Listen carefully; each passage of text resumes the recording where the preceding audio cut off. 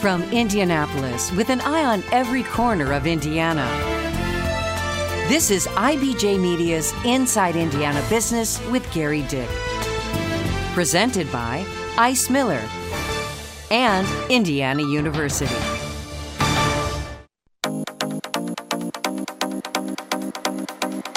The numbers are in on how much money college football's crown jewel pumped into Indiana's economy.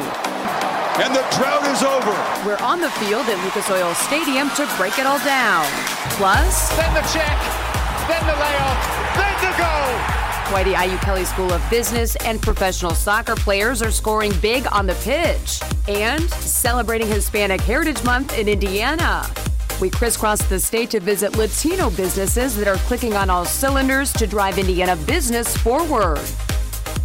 Hello and welcome to Inside Indiana Business. I'm Gary Dick, coming to you this week from the home of the Indianapolis Colts, Lucas Oil Stadium. And you know, since this venue opened in 2008, it has been home to so many iconic sporting events, from Final Fours to the Super Bowl. Those events helping Indianapolis live up to its name as the city where champions are crowned.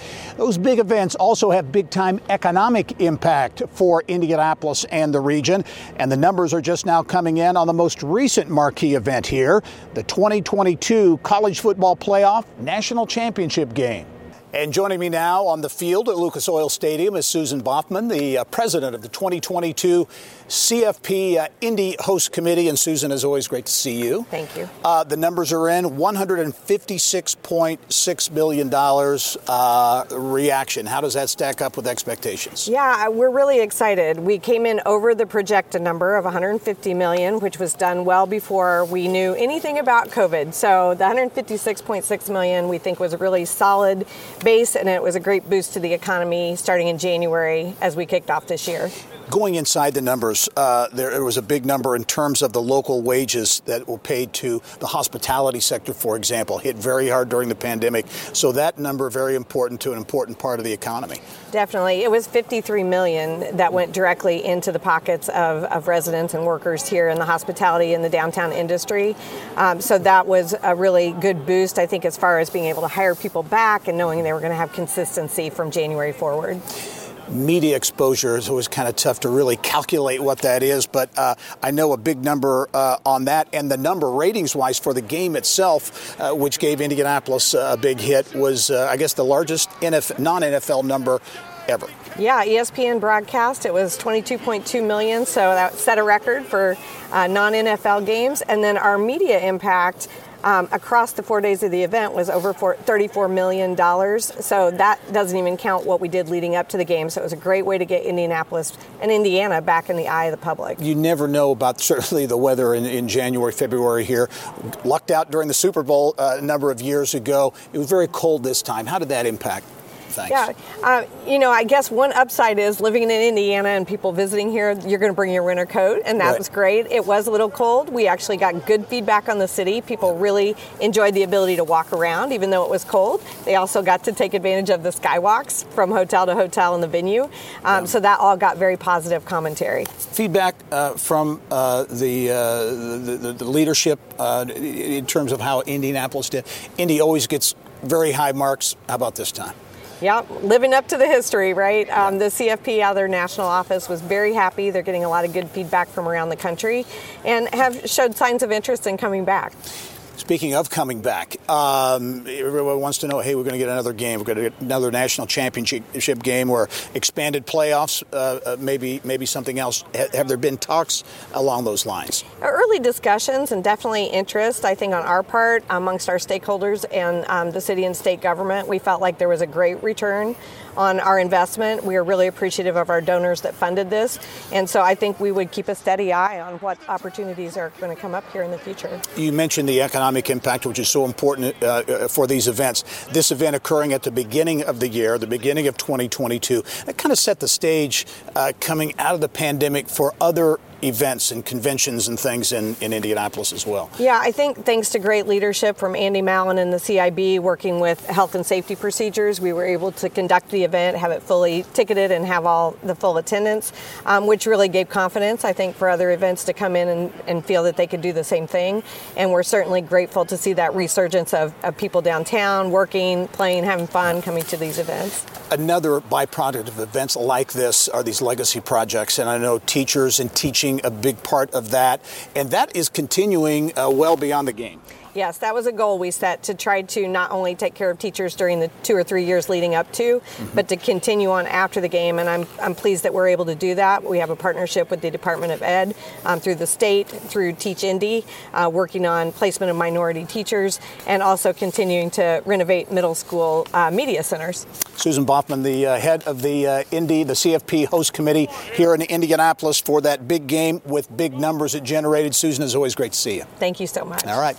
Well, the CFP National Championship game, just one of many events in Indianapolis, committed to Indianapolis, and more in the pipeline. For details on that pipeline and more, let's go outside of Lucas Oil Stadium now and our Mary Rachel Redmond. Well, Gary, this truly is the house that Peyton built. Without him, we probably wouldn't have had this. Indianapolis on this Sunday, America's sports capital. Super Bowl 46. Or this. Indianapolis, now only 4 remain. Suggs for the win! Oh, yes! Oh, yes! And this. Welcome to downtown Indianapolis for the Big Ten Championship. So what's next? 2024 is going to be a big year. We start off with the NBA All-Star Game. Then we have the Olympic trials for swimming. We're going to build 2.5 pools inside Lucas Oil Stadium and have the largest indoor swimming crowd ever. And then we have Big Ten football, NCAA Final Four in 26. It's his first final. Oh, and by the way, Indy hosting the Olympic swim trials in 2024. Kind of a big deal. Now better on Nathan Adrian there. It's the only way that the team gets picked to go to Paris for the Olympics. So if you don't perform that night, you don't make the team. It's really going to be the mecca of swimming for 9 nights. 9 nights of primetime coverage. It's going to be 9 nights of Georgia Street parties, 9 nights of a fan fest. So there's going to be something for everybody. And from the pool to the pinnacle of every football player's dreams, With the first pick, could Indy be a potential candidate to host the NFL Draft? First of all, I think we're the perfect candidate for the draft. I mean, there is no better city to host an event in. But we have put in an interest for the NFL Draft. And the Dolphins moving down then back. The NFL Draft is obviously something we're watching. We've sent teams to Cleveland and watched the draft last year to kind of see and envision what that would look like in Indy so that we can put the best foot forward when our opportunity comes. From Gainbridge Fieldhouse to Lucas Oil Stadium, if you're a sports fan, a lot to get excited about over the next 2 years and beyond. Let's send it back to you on the field. All right, Mary Rachel, thank you. Well, coming up next, Purdue and a shift in strategy when it comes to educating the next generation of business leaders. Details on the university's new business school. And one of the key figures pushing economic development in central Indiana is taking on a new role in higher education. President Whitten said, if you're passionate about growing Indianapolis's economy and then the state's economy, there's no better way to do that than at IU. And she said, the states with the best public universities are the states with the best economies for attracting and retaining talent. And she was like, tell me where I'm wrong. Much more with former Indy Chambers CEO and soon-to-be VP of Community Relations at IU, Michael Huber, on the next edition of the Business and Beyond podcast. You can find it starting Monday at InsideIndianaBusiness.com. We're back now inside Lucas Oil Stadium. And on your last trip to Lucas Oil, you were not seeing things if you noticed something different about the scoreboards here. They are much bigger, like the size of a 2,000 square foot home bigger, all part of the Indianapolis Colts enhancing the game day experience at Lucas Oil Stadium. It's time now for Eye on Education.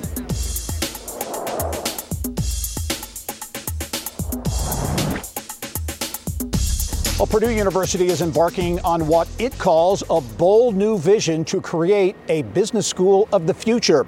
The slick state-of-the-art building is part of Purdue's plan to transform its current School of Management into a new School of Business.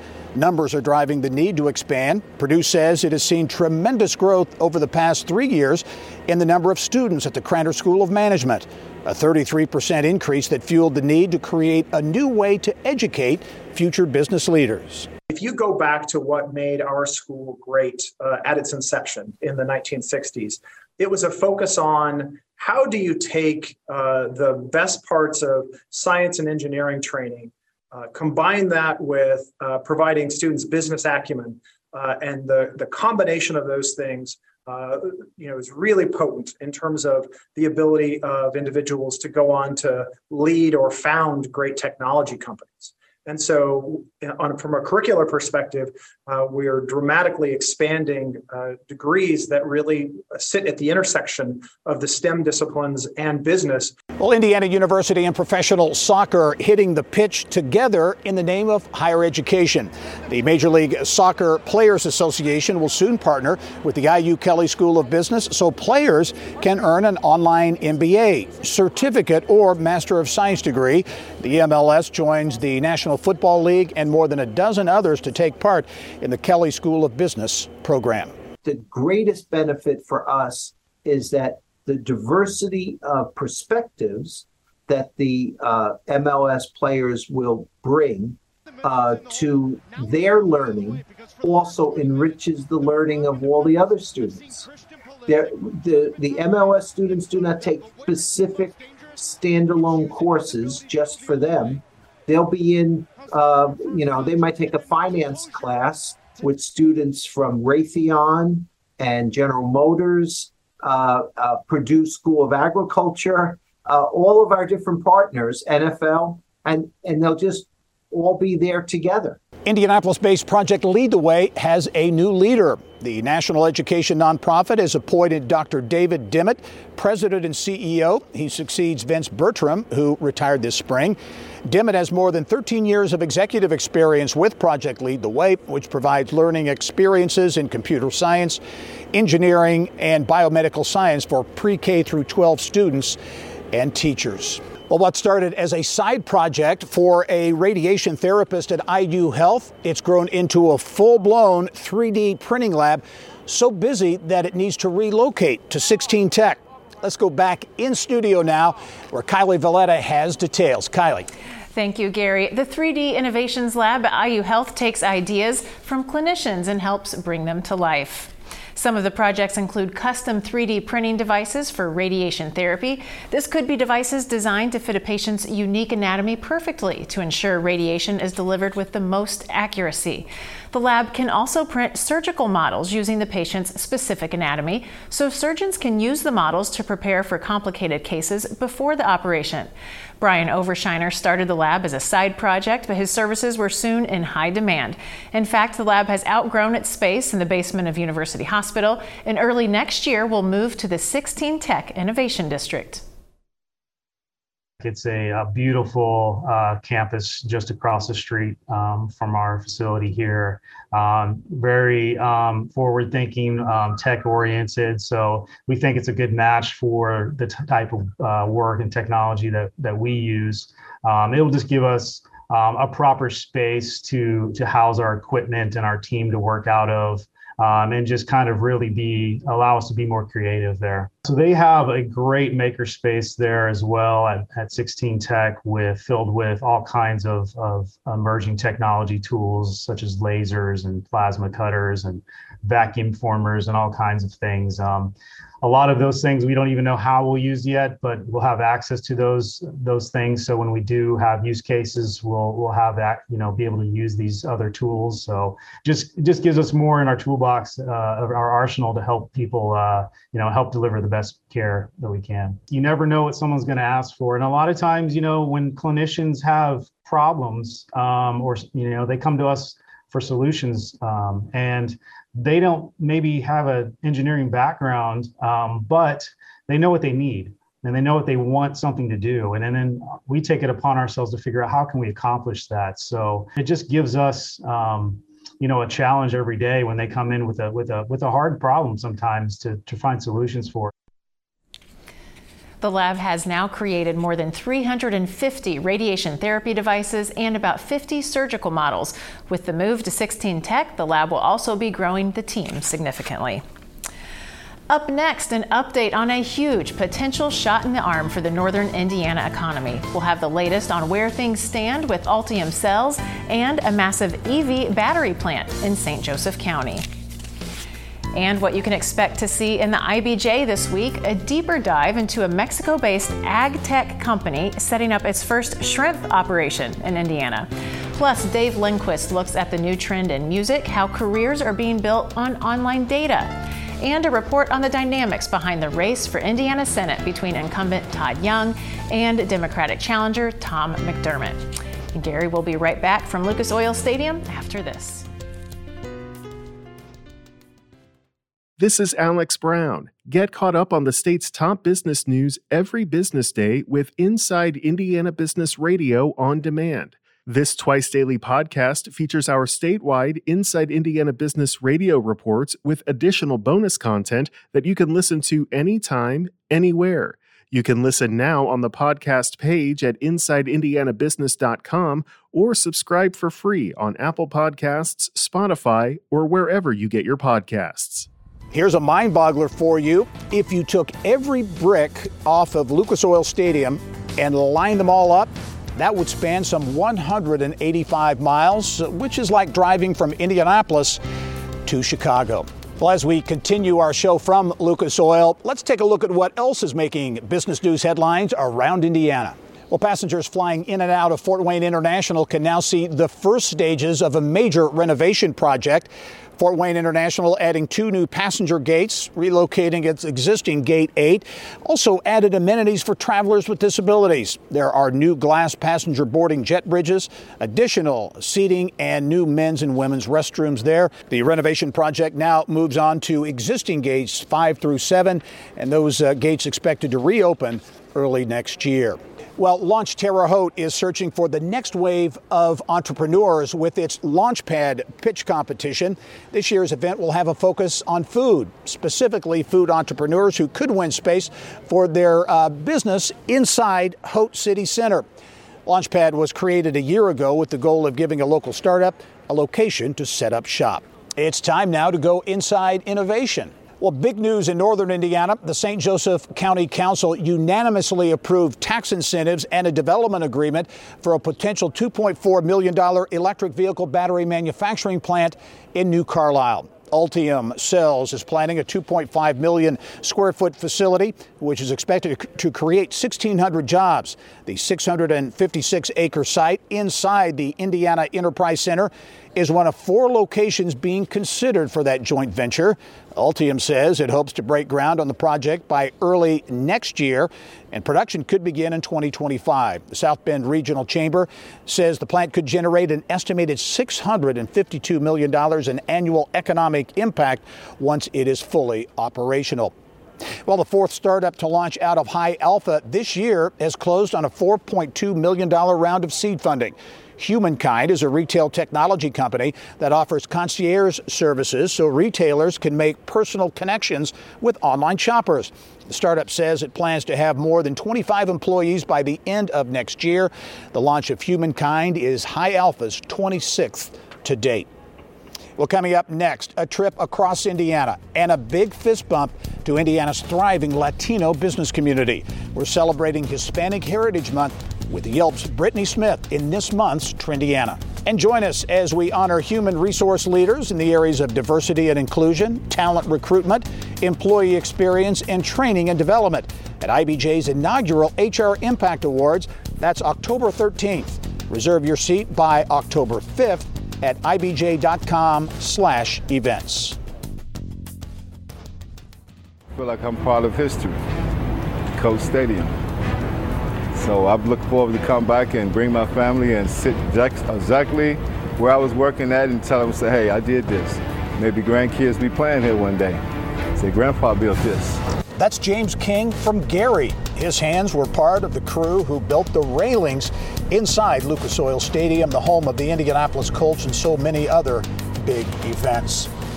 Well, Hispanic Heritage Month. It celebrates the many contributions, the diverse cultures, as well as the extensive histories of the Latino community. Get this, the Indianapolis Chamber of Commerce estimates that Latino-owned businesses in the Indianapolis metro area alone contribute some $1.1 billion to the local economy. And I'm pleased, as always, to be joined by Yelp Director of Community Campaigns, Brittany Smith, with a sampling of some really creative Latino businesses. Brittany, always great to see you. Thank you, Gary. Great to be here. Yeah, here at Lucas Oil Stadium. You have a really cool sample. Let's get right to it. Number one, Don Juan's V's Peruvian, which is right here. Yes, right on the southeast side of Indy. This business has actually made our top 100 places to eat in the entire country, and it is a great spot to try out Peruvian food if you've never had it. And again, this whole list is highlighting food businesses, but that's just the tip of the iceberg of businesses having an impact in Indiana. They are known for their Peruvian breakfast that is served all day. Folks love to go there and try out their lomo saltado, which is a beef tenderloin strips with sauteed veggies. It's really a fun business. That sounds very tasty. For our next stop, Taqueria. Loose Tacos. Yes. And you went to your hometown of Union City. Yes, right? This is such a great story. The Ulloa family has had such an impact on downtown Union City and the revitalization. They have currently 2 businesses and actually adding a third next year with rotisserie chicken, so expanding on that main street. They are known for their torta sandwiches as well as the super burritos, as well as hosting events in the community and getting folks out to learn more about the Latinx community. You always have a great statewide sampling, and this is another example going to Mishawaka for Caracas Bistro. Yeah, this is one of the highest rated places to eat in the Mishawaka South Bend area. They are known for their Venezuelan street food, so you got to think of beef empanadas, fried plantains, but they're also known if you got a sweet tooth. They've got these milkshakes that are over the top with donuts on top, sprinkles, really fun if you're wanting to try something new. All right, here's a tasty one. In fact, I think that we have that right in front of us. Mama Inez Mexican Bakery. Lafayette and Indianapolis. Yes, right? They've got 3 locations, and as you can see, they do a beautiful job with custom cakes, pastries, a lot of your Mexican baked treats that are classics, but they're also known for their tamales that are in the back of the shop, so you got to try those as well. And folks just love in the reviews the atmosphere. When you go in, you get a tray, you get your tongs, you go around and try different baked treats, and it's a really fun business. All right, our last stop, we go to Northeast Indiana, Kikianga Craft. Yeah, this is the first new hard cidery in Fort Wayne. Folks really love the historic aspects to it. So they're using an old apple press. They're got 14 different hard cider taps, so you can try a flight, try a little bit of everything. They've also got local beer and wine on hand. And it's a great time of year to visit with it being apple cider season, and they're doing live pressings right there on site. So make a half day of it. All right, very good. Sounds like a really great trip, around the state of Indiana. Hispanic Heritage Month. Brittany Smith, as always, thanks. Thanks so much, Gary. All right. And thank you for joining us on this special edition of Inside Indiana Business, coming to you from Lucas Oil Stadium. We want to thank the folks here at Lucas Oil for hosting us for this week's show. And as we leave you this week, we really want to give you some sights and sounds over the years from Lucas Oil Stadium, the house that Peyton built, and the wide range of big-name events this venue has hosted. Thanks for joining us this week. I'm Gary Dick. Go out and make it a successful week.